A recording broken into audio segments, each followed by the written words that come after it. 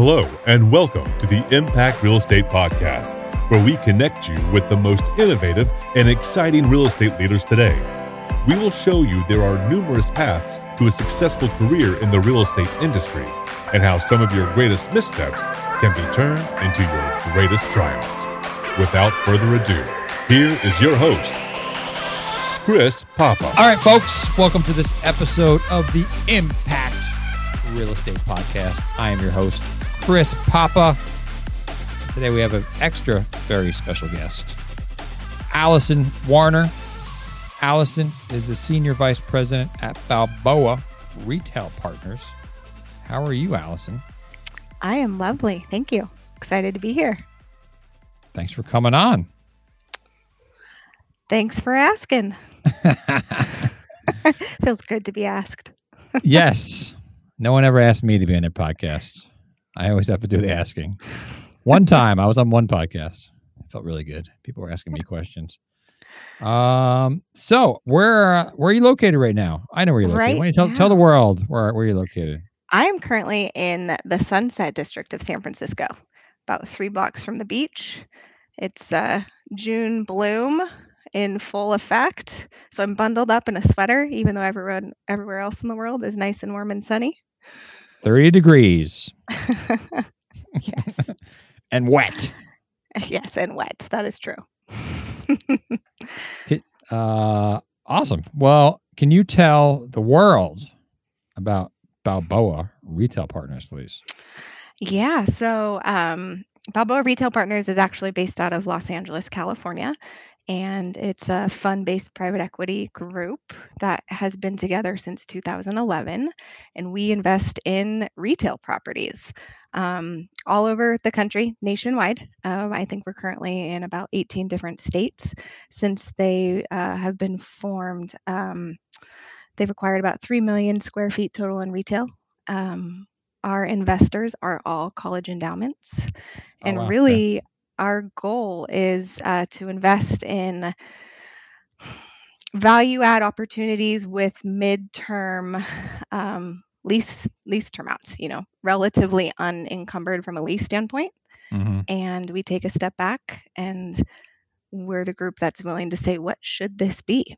Should it stay retail? Should it not? And where do we go from here? Where do we go from here? That's the question of the day in the world of retail. Hence why it's nice to be asked. Most people don't, think retail's dying. So I am fascinated by retail.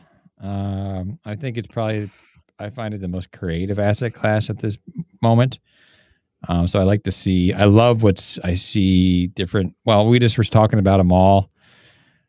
We live not that far from each other, and you're talking about a place I have been to multiple times, and the transformation that's taking place there, and how it's changed. Now it's a destination as opposed to just some old. It's still an old mall, but it also has a destination component as well. And like my son, who's 10, and we love going there. I was at another place in the East Bay 2 weeks ago or something like that, where it was like. Yeah, families were out. It was more like a park that happened to have stores around it, type of thing. And I love how that's happening. They're tricking us, but it's working. And because they have cool places to get ice cream and stuff like that. Anyhow, so yeah, what's happening in the retail world? It's definitely not. I grew up going to strip malls as a kid. It's where we hung out. It doesn't seem to be that.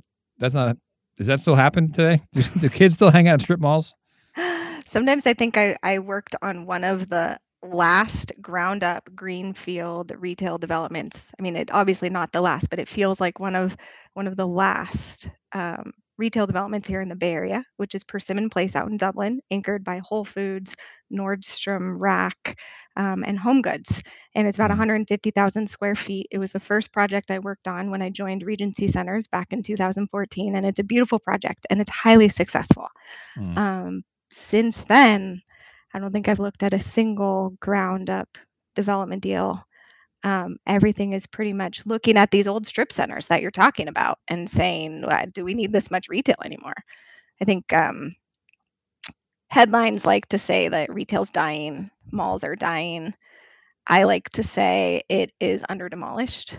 We don't need as much square feet as we have Yeah. anymore. And, sure, the omni-channel has its huge effect on brick and mortar retail.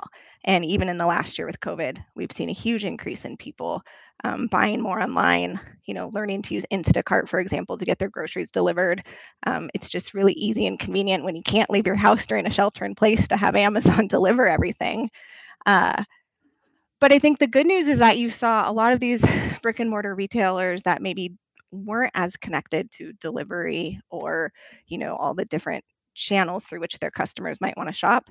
They've sort of been forced to catch up and figure out ways to execute sales through all the different channels that are available to their customers. So I think that's really good to see. But more interesting than that to me is coming out of COVID, we're really seeing what social creatures we are. And the easiest and the best way to go sort of re-engage and get that out of our systems right now is through retail. And what you just described, I like to think of as we've almost gone full circle. Old school strip centers with a huge parking lot isn't where you want to go spend your time after you've been holed up at home. You want to go to a town center. You want to go be surrounded by community. You want to be entertained. You want to be outside. You want to eat good food, hear good music. Yeah. And so that's the trend, right? That's what's happening now. And are you able to take a lot of these old places and turn them into that? I mean, and does that take a lot of convincing for the tenants? Because like, who spends that money to turn that into create what you're looking to create? Yeah, that's a great question. I think that the shopping center in San Mateo that we were just talking about, what they did is they took an old Sears, and Sears boxes don't really exist anymore, and there's a lot of these couple 100,000 square feet anchor tenants that over time haven't survived, and these boxes are either repurposed by kind of backfilling and plugging with 3 or 4 or 5 what we call junior anchors.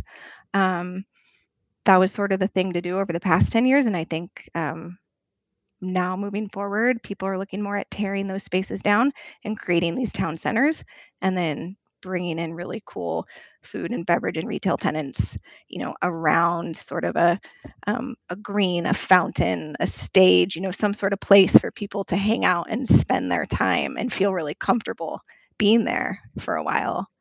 And then, obviously spending money at the retail stores. So that's the thing. Do they actually spend the money?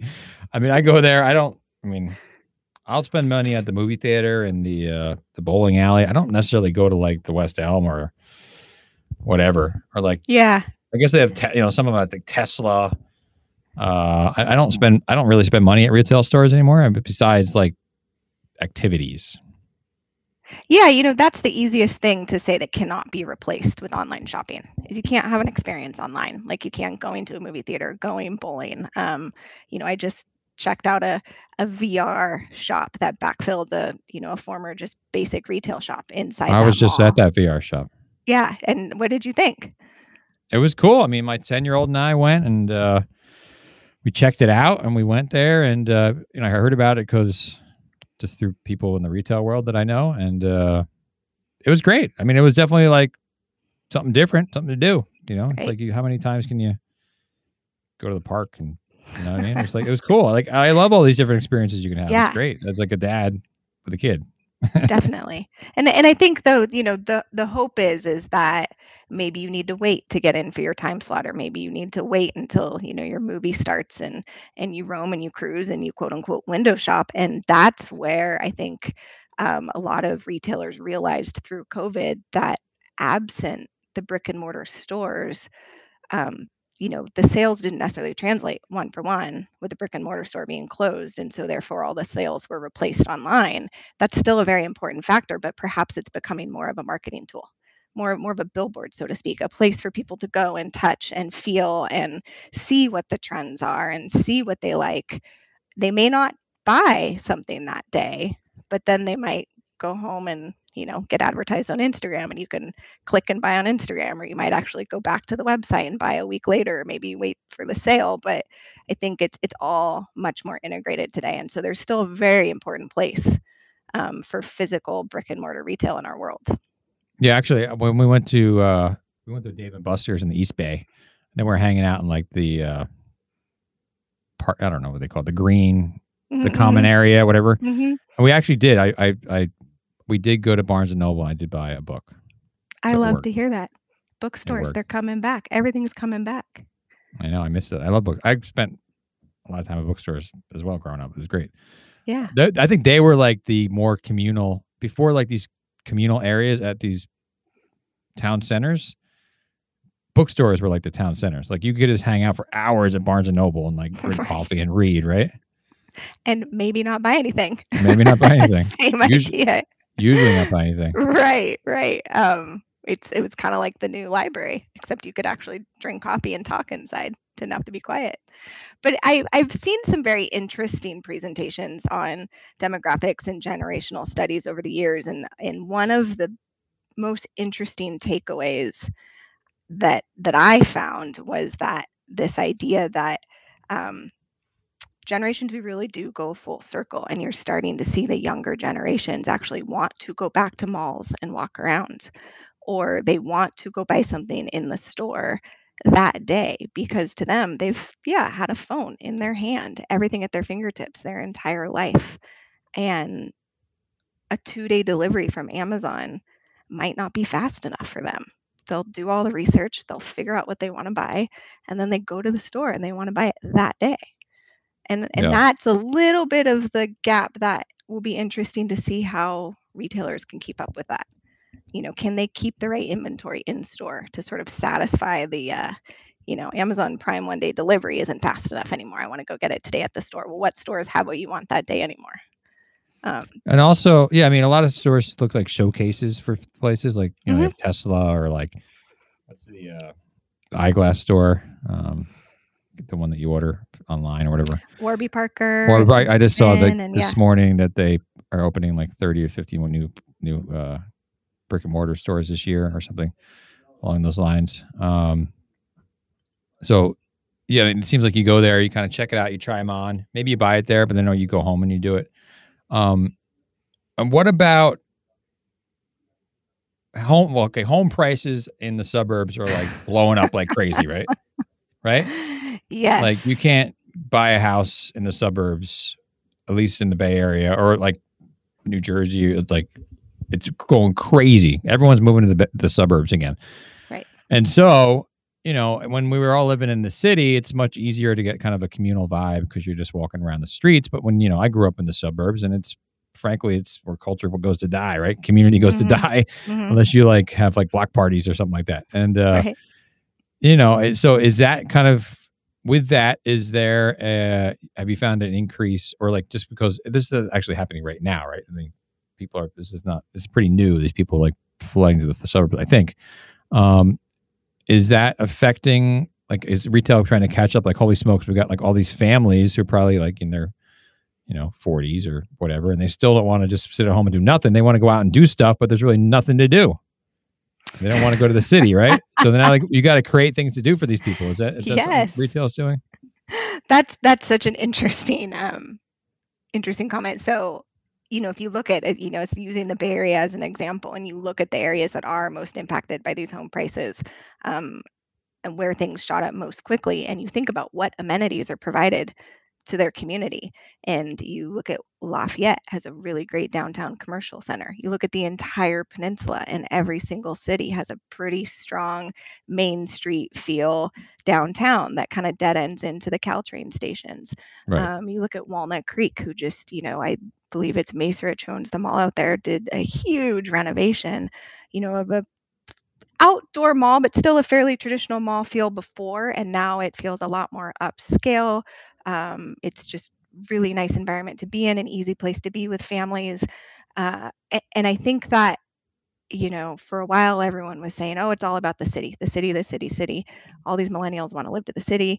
They never want to move to the suburbs. Well, really, in reality, that's about life stage of course you graduate college and you want to move to this high energy environment with great bars and restaurants. But, at a certain point, you want to transition to maybe having more space, or maybe you value your time more. And so the convenience of having a parking space right in front of the grocery store in the suburbs becomes much more important to you. I mean, whether you're married with kids, with family or not, I think that your values over time change. And what we're seeing now is that's still the case. People kind of, especially with COVID and people moving out of the city, and that sort of space in your home, space in your yard became really important, but they still want the amenity of the more urban downtown. And so trying to figure out how, what I like to call the densification of the suburbs, or the urbanization of what was traditionally the suburbs, is a challenge. It's not easy. And you think about the El Camino corridor up and down the peninsula, and that's a really great example of where it's just lined with old strip centers. That's just too much retail. You have more and more vacancy over the years, and a lot of them have been zoned. It's not pretty either. No, it's not that attractive, right? But you have these well-established communities that live in single-family homes that have been living their life a certain way and have a certain perspective of their community, and they still want to go to that grocery store with the parking space right in front. And so, developers come in and sort of see opportunity to add housing, which we really need. We all know that we're in a housing crisis throughout California, throughout the Bay Area. But the densification of these more suburban shopping centers, there's a push and pull there. How do you sort of continue to meet the needs of your existing customer, but you're meeting the needs of the larger sort of Bay Area demands? And that's something that I think about a lot. And I think it just comes down to, when you're in retail, you need to put your customer first. And so I've spent a lot of time looking at site planning, exactly that, strip centers along El Camino, trying to figure out how can we make the existing customer still feel like they know how to come here. They know where to park, they know how to shop for their groceries here, but still meet the goals of every other stakeholder, be it, the city, the developer, the larger housing demands and housing needs.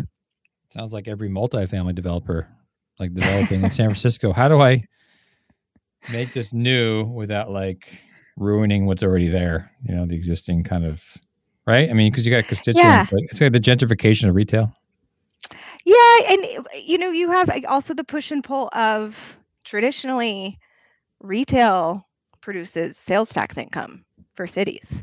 Mm-hmm. And the less sort of retail that you have, that's kind of a scary thought, because housing puts a demand on city services, but you aren't necessarily, sometimes you're losing the sales tax from the retailers. And, that's going to happen no matter what. If retail doesn't keep up with today's customer and today's trends, and the stores end up closing, that doesn't help anyone, right? Like, no one wants vacant retail. So you kind of got to figure out how to balance those two demands.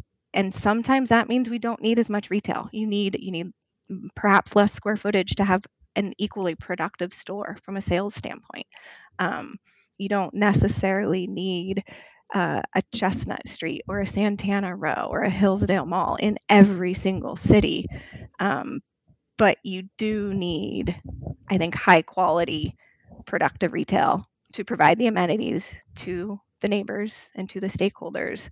And we are, I think you said it perfectly in the beginning, I think this is probably the most creative asset class, because we're in a challenging space of figuring out how to satisfy many, many, many different stakeholders, all with different goals. How's the capital flowing into it? I mean, do people get scared away? A lot Great of times, question.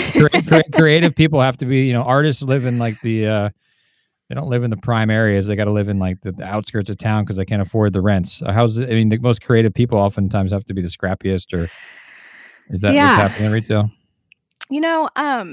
I think over the last year, it's been really tight. It's been tough because no one knew what was going to happen. Everything shut down. everything closed. I mean, the only thing that stayed open were essential needs, grocery stores, pharmacies, who all did very well, by the way. Restaurants closed, where everyone started cooking at home. You still need your prescriptions. There's something to be said about the grocery anchored shopping center that, from an investment standpoint, really does survive the cycles of the market. You sort of start to move beyond that into the more discretionary, or maybe the lesser located locations of real estate. And not if you could find a construction loan, the terms probably weren't great. I think things are slowly starting to loosen up from what I've heard. To be honest, I was at Regency Centers for 7 years, which is a publicly traded REIT, and really good operator of over 400 properties throughout the country. And so, we were able to kind of work our way through the last year with luckily very well located real estate, really successful tenants. Now at Balboa, we're on our second fund, and we are only about 30% invested in that second fund. So it feels really good to be on the side of we can transact. And so we definitely took advantage of that over the last year. And I think we closed on about 5 properties It's awesome, when yeah. no one else was really transacting in the retail world. But change is coming quickly, and people are dying to get out. So we'll see how that does sort of translate to investment decisions moving forward. Yeah, I guess if you had capital and it seems like, it's uncertainty, I guess, but also it could be a lot of upside there. Right. Right. If you're a buyer, if you want looking for some sort of maybe distress type of asset class, you kind of go into that one and try to, if you can operate it correctly and hire somebody like yourself, the wizard, to figure all this stuff out. I mean, it's pretty cool. I mean, I'm looking through your background here too, just on LinkedIn. You got a pretty amazing background. So, I mean, there's people listening to this who probably are figuring out like, wow, this sounds like a pretty exciting opportunity, or not opportunity, exciting job. Like, all right, maybe can you tell us a little bit about what you do? What is your role? What do I do? Great question. Right now, I like to say I'm doing a lot of R&D. So I eat a lot of eating at restaurants. Potential tenants. I get it. I know. I've been there. I know all about this. Right. You got to know who your tenants are. Definitely, you have to be a customer first. Like I said, be in the shoes of your customer first. I like to say I became much more fashionable, and I became much more of a foodie since I entered the retail world. Yes. Yeah, so my particular role, I basically am heading up and starting to build a development group at Balboa Retail. And what that means is, in the very traditional sense, I would be the person that goes out, identifies a piece of land, a piece of real estate, and says, I have a vision. I think this should be housing. This should be office. This should be retail. But you also then have to go look at what the city has, what we call zoning and land use, and see what the city's vision is for the site. Do they want it to be housing, office, retail? And I sort of start figuring out who all the stakeholders are. You layer onto that, since I'm in retail, I have certain tenants that I think should be at that site, and I sort of need to understand, where do those tenants want to be? What are their growth plans? And I start to piece together the vision and the business plan for how to execute what that vision is. And so the very earliest, it means identifying who the potential tenants are, determining their interest, obviously understanding, what kind of sales they can do, therefore what kind of rent they can pay, start site planning, working through the city process, which is the entitlement process, and getting the project actually approved, getting construction plans developed. How is that? People, I mean, housing obviously is like, everyone wants housing, but how are people, townships, feeling about having more retail, or having retail, or different retail in their townships? I mean, going back to what I said earlier, they would love to see more retail that generates sales tax. And jobs are another way that cities can sort of generate income. I think that having the right jobs to housing to retail balance is sort of an ongoing struggle. And in the world of retail generally follows housing. And so sometimes it is a little difficult where you can go to, maybe a suburb on the outskirts that doesn't yet have that great grocery store just because they don't quite have enough housing. And so the grocer can't see the sales growth. They can't justify operating a business there. And so that's a little bit of what happened out in the East Bay, kind of out in Dublin in the cycle back in the early 2000s. They had a huge master plan for what they call the East Dublin area. And then the housing market sort of started taking a downturn. Construction started slowing in 2006. Obviously, everyone knows about the housing crisis in 2008. Then the markets blew up in 2009. Nothing really got built for a few years. So fast forward to 2011, 12, coming out of that downturn, no retail had been built to actually serve the majority of the housing that had been built in the previous cycle and was starting to be built again. And so that was the Persimmon Place project. Actually, just timing was such that we were able to get through the city approvals process really quickly and get that project built really quickly, because we were coming out of a recession to meet a demand that was really strong for quality retail. You're smart. Why, thank you. You should do this for a living. You know what you're doing. They like to say developers are jack of all trades, so I tend to joke I know a little bit about a lot. Well, you can talk a good game, Missy. So your background, is in civil engineering, correct? Yeah. Yep. Which I think is pretty cool. My sister is 25, and she's a civil engineer, and she's trying to she's working on an engineering firm, which I think she's trying to figure out her path. That's, maybe not a long-term path for everyone. So that can mean a lot of different things. Civil engineers, even in that in of itself, they can take a lot of different paths. My dad's a civil engineer. Okay. He builds power plants in like remote areas of the world. Wow. He has a lot of way cooler than what I did. He has a lot of big heavy jackets because he's up in like very cold places building things. Can you kind of take us like through some people are out there probably listening, figuring out how do I become what Alison is? Like, how do I get there? Like, can you kind of take us through your path and maybe some of the skill sets that you think are necessary? Well, it started in 7th grade. Really? No joke. It's a really funny story. So both my father and my stepfather were in construction, and so I was kind of surrounded by it. And nice. In 7th grade, I had an art project to take a random building and turn it into a house. And I think I did a little like floor plan for how to turn a lighthouse into a home that someone lived in. And I was gung-ho, I'm going to be an architect. And my, no offense to architects, I love them. A huge part of me sort of wishes I went that path. Yeah. Very nerdy, but my family was like, no, you want to be an engineer because you're good at math and you're good at design. So go that path and then you can make your decision. And right then and there I said, okay, sure. Who does that? Yeah. I don't know. But then I did. I ended up getting a civil engineering degree from UCLA, and I went to work for a firm called McKay & Somps out in Pleasanton, and I did land development engineering. So that was my first exposure to developers. And our clients were landowners, families that had owned these huge ranches and farms forever that, saw, oh, wait, we can build housing here.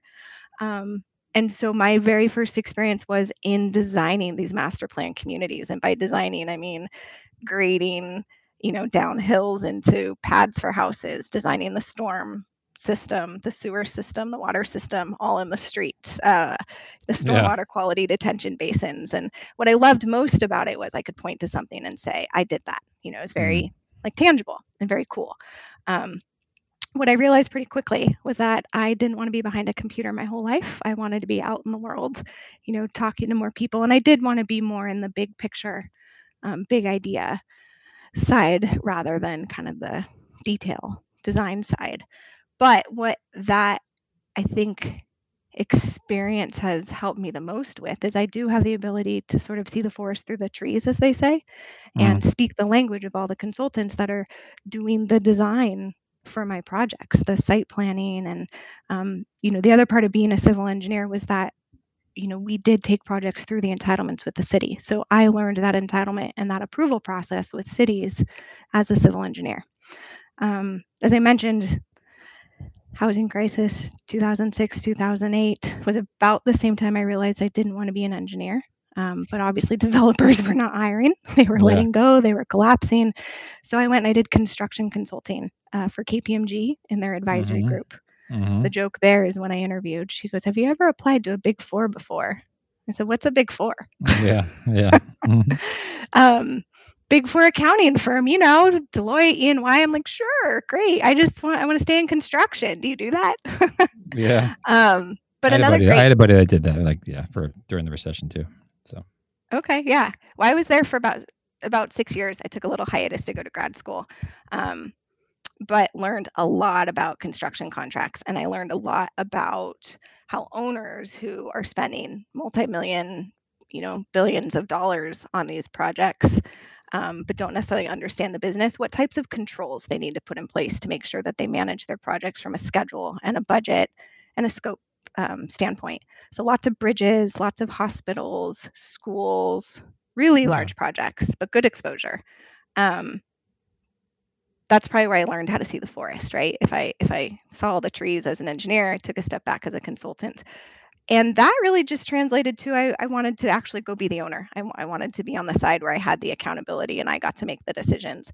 And so I found myself in grad school at USC and got a master's of real estate development to sort of tie it all together, bring the business and the design, learn the finance. I didn't know what a cap rate was when I started grad school. So I had a lot to learn, and it was a great program. You think getting because there's a lot of people out there who are engineers who are like, how do I get over to the principal side and become a developer and do investments or something? And it's not that easy to do that, because not every company wants to take it. Some will, but not every companies want. All right, I need somebody who's already looking at it from the ownership side, not from the consultant side. So do you think going to grad school helped you kind of convince these firms that they should hire you? I think that out the gate, most real estate companies stay very lean in the development team.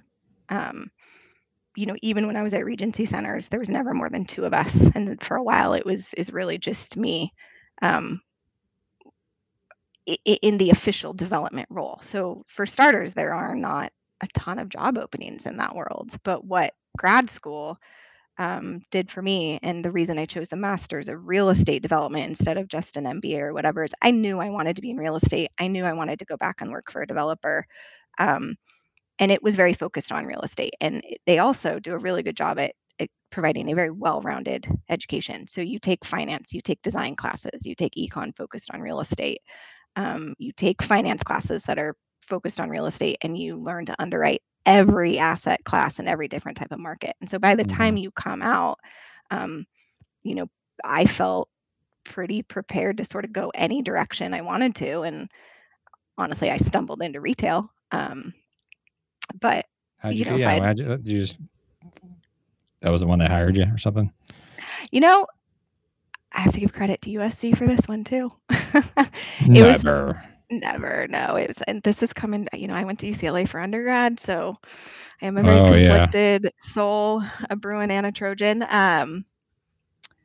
But no, when I moved back to Northern California and Regency had an opening for this role, the managing director for the West Coast called up USC and said, "Hey, do you know anyone?" And she called me and said, "Hey, do you want to do retail?" And I thought, that sounds really interesting. The number of stakeholders, it's multifaceted, it's creative. Sure, count me in. I'll interview. And so now here I am, figuring out how to turn retail properties into not retail. That's awesome. Well, you're turning. What about turning? I saw something this morning about, I don't know, it was California, about rezoning, or there's something going on now where they're turning retail into housing, and they've loosened up the rezoning restrictions or something like that. Is that something that you guys are looking into? You might have properties. I don't know how it works, but maybe some retail owners have properties and then they're like, holy smokes, now it's much easier to turn this into housing. Maybe that's a better, best of use for this property. Maybe we should start becoming a multifamily developer too. Is there talk of that with different retail companies? Yeah, instead of just selling the property to a developer.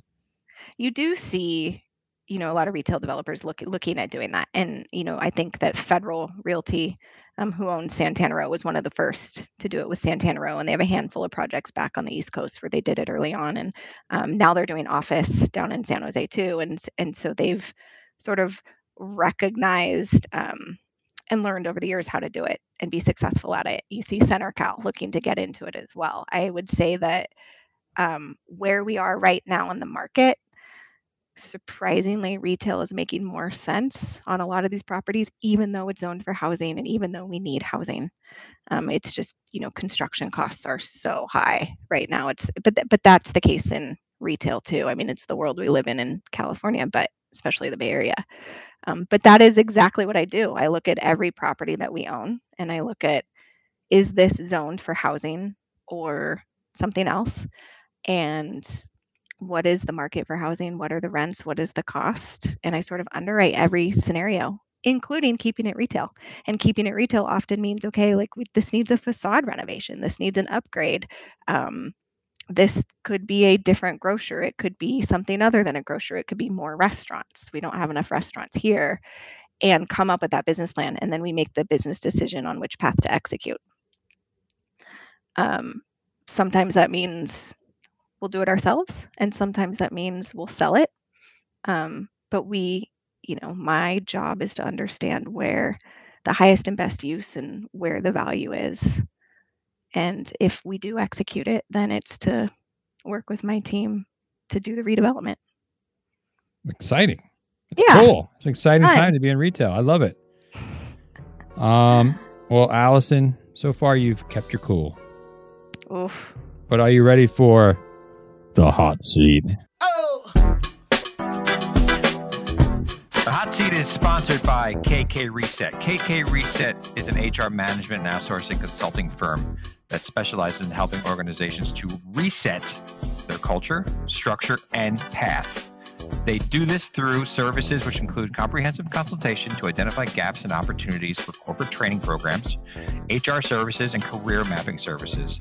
They've collaborated with nonprofit, startups, and academic organizations to protect them from liabilities, reduce turnover, and preserve their brands. They have also collaborated with a number of my clients on the real estate front who are not large enough to have their own in-house HR program. So they outsource it to KK Reset. KK Reset comes in, maybe sits on site a couple days a week and provides, everything you need from an HR perspective for your firm. So it's a great resource for those shops who just maybe it doesn't make sense for them to have in-house HR function.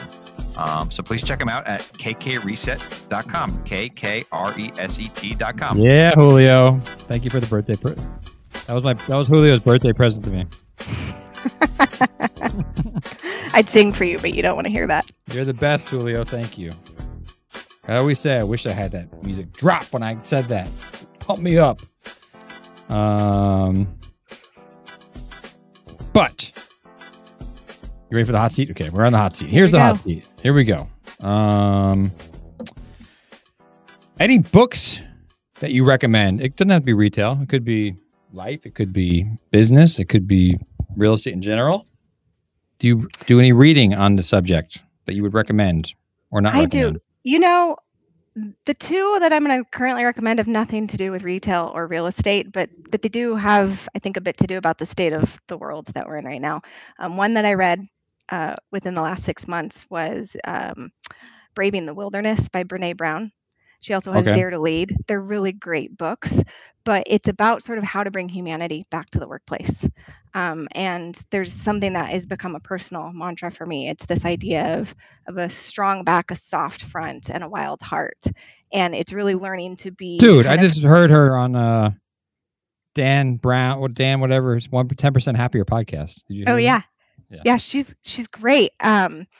And that one, kind of Braving the Wilderness, is all about learning how to belong everywhere and nowhere at the same time, but really belonging to yourself first. And then that helps you show up for others better. I listen to her podcasts. I think she's wonderful. And I love that idea of bringing humanity back to the workplace. I think it's really important to just continue to sustain.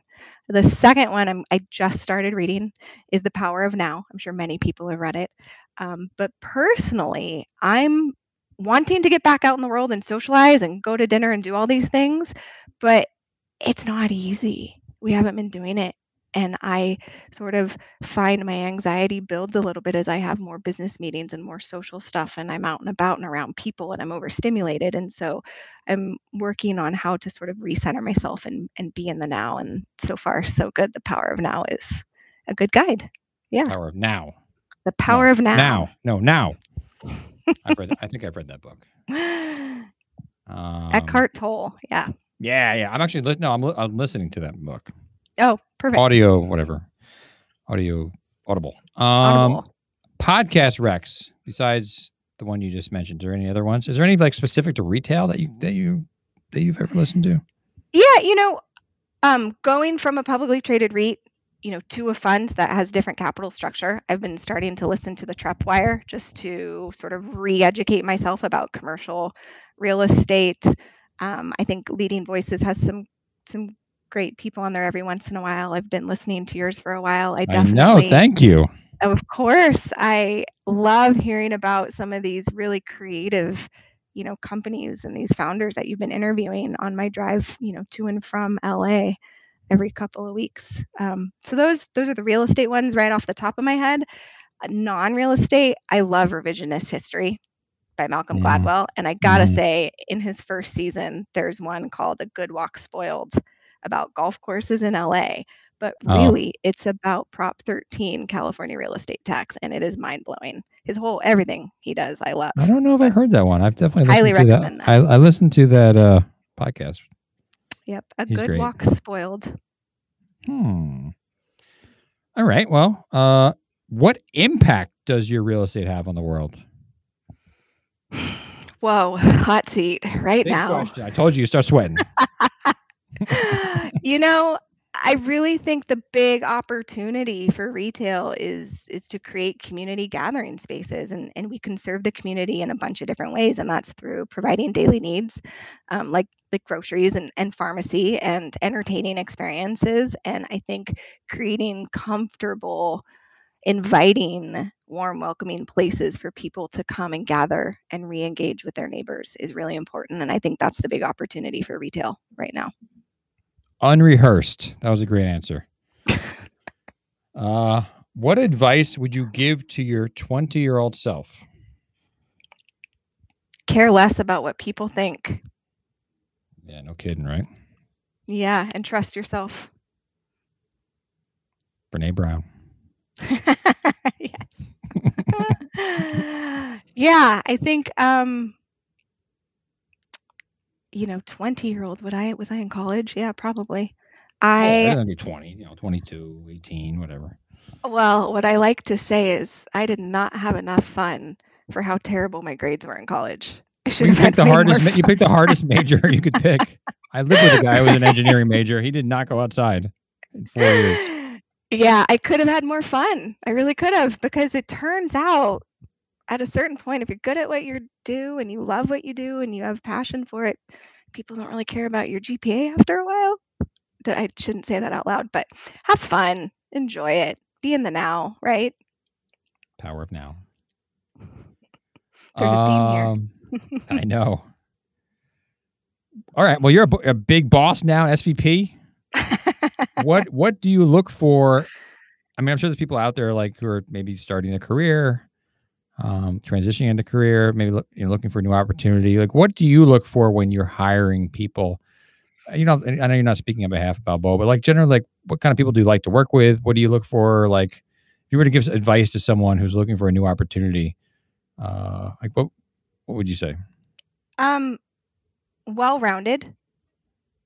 And I'm sad to say I can't remember which podcast I listened to you, but at the very end, they talked about the idea of a generalist versus a specialist. And I do think that this world tries to steer too many people into specializations, and we've ended up in a situation where we don't have enough generalists, but you do need to learn a little about a lot to be a generalist, but still be a specialist to a certain extent. So I think that is the biggest challenge, is trying to find talent that can see the big picture. Even if they're not yet the generalist, having the ability to take the step back and get out of the weeds and see the big picture. I think that's really important. I think that just a couple of words that come to mind: creative, confident, capable, but humble. Know what you don't know. You had a bunch of C's there, and you just went humble. I did. And then humble, right? Like, I think humility is important when you know what you don't know, and you're willing to raise your hand and ask and recognize it's okay that you don't know everything, because we're all here to learn. I'd be bored if I didn't still have a lot to learn. And so being willing to ask the questions and being willing to recognize that you don't know everything goes a really long way. Well, Alison Crabtree Warner, SVP at Balboa Retail Partners, thank you for your time. That was awesome. It's been fun. Thank you for asking about retail. Thank you for tuning in to the Impact Real Estate Podcast. If you like what you heard, hit the subscribe button and share it with your network. Follow us on social media at tbg.realestate. Have a great day.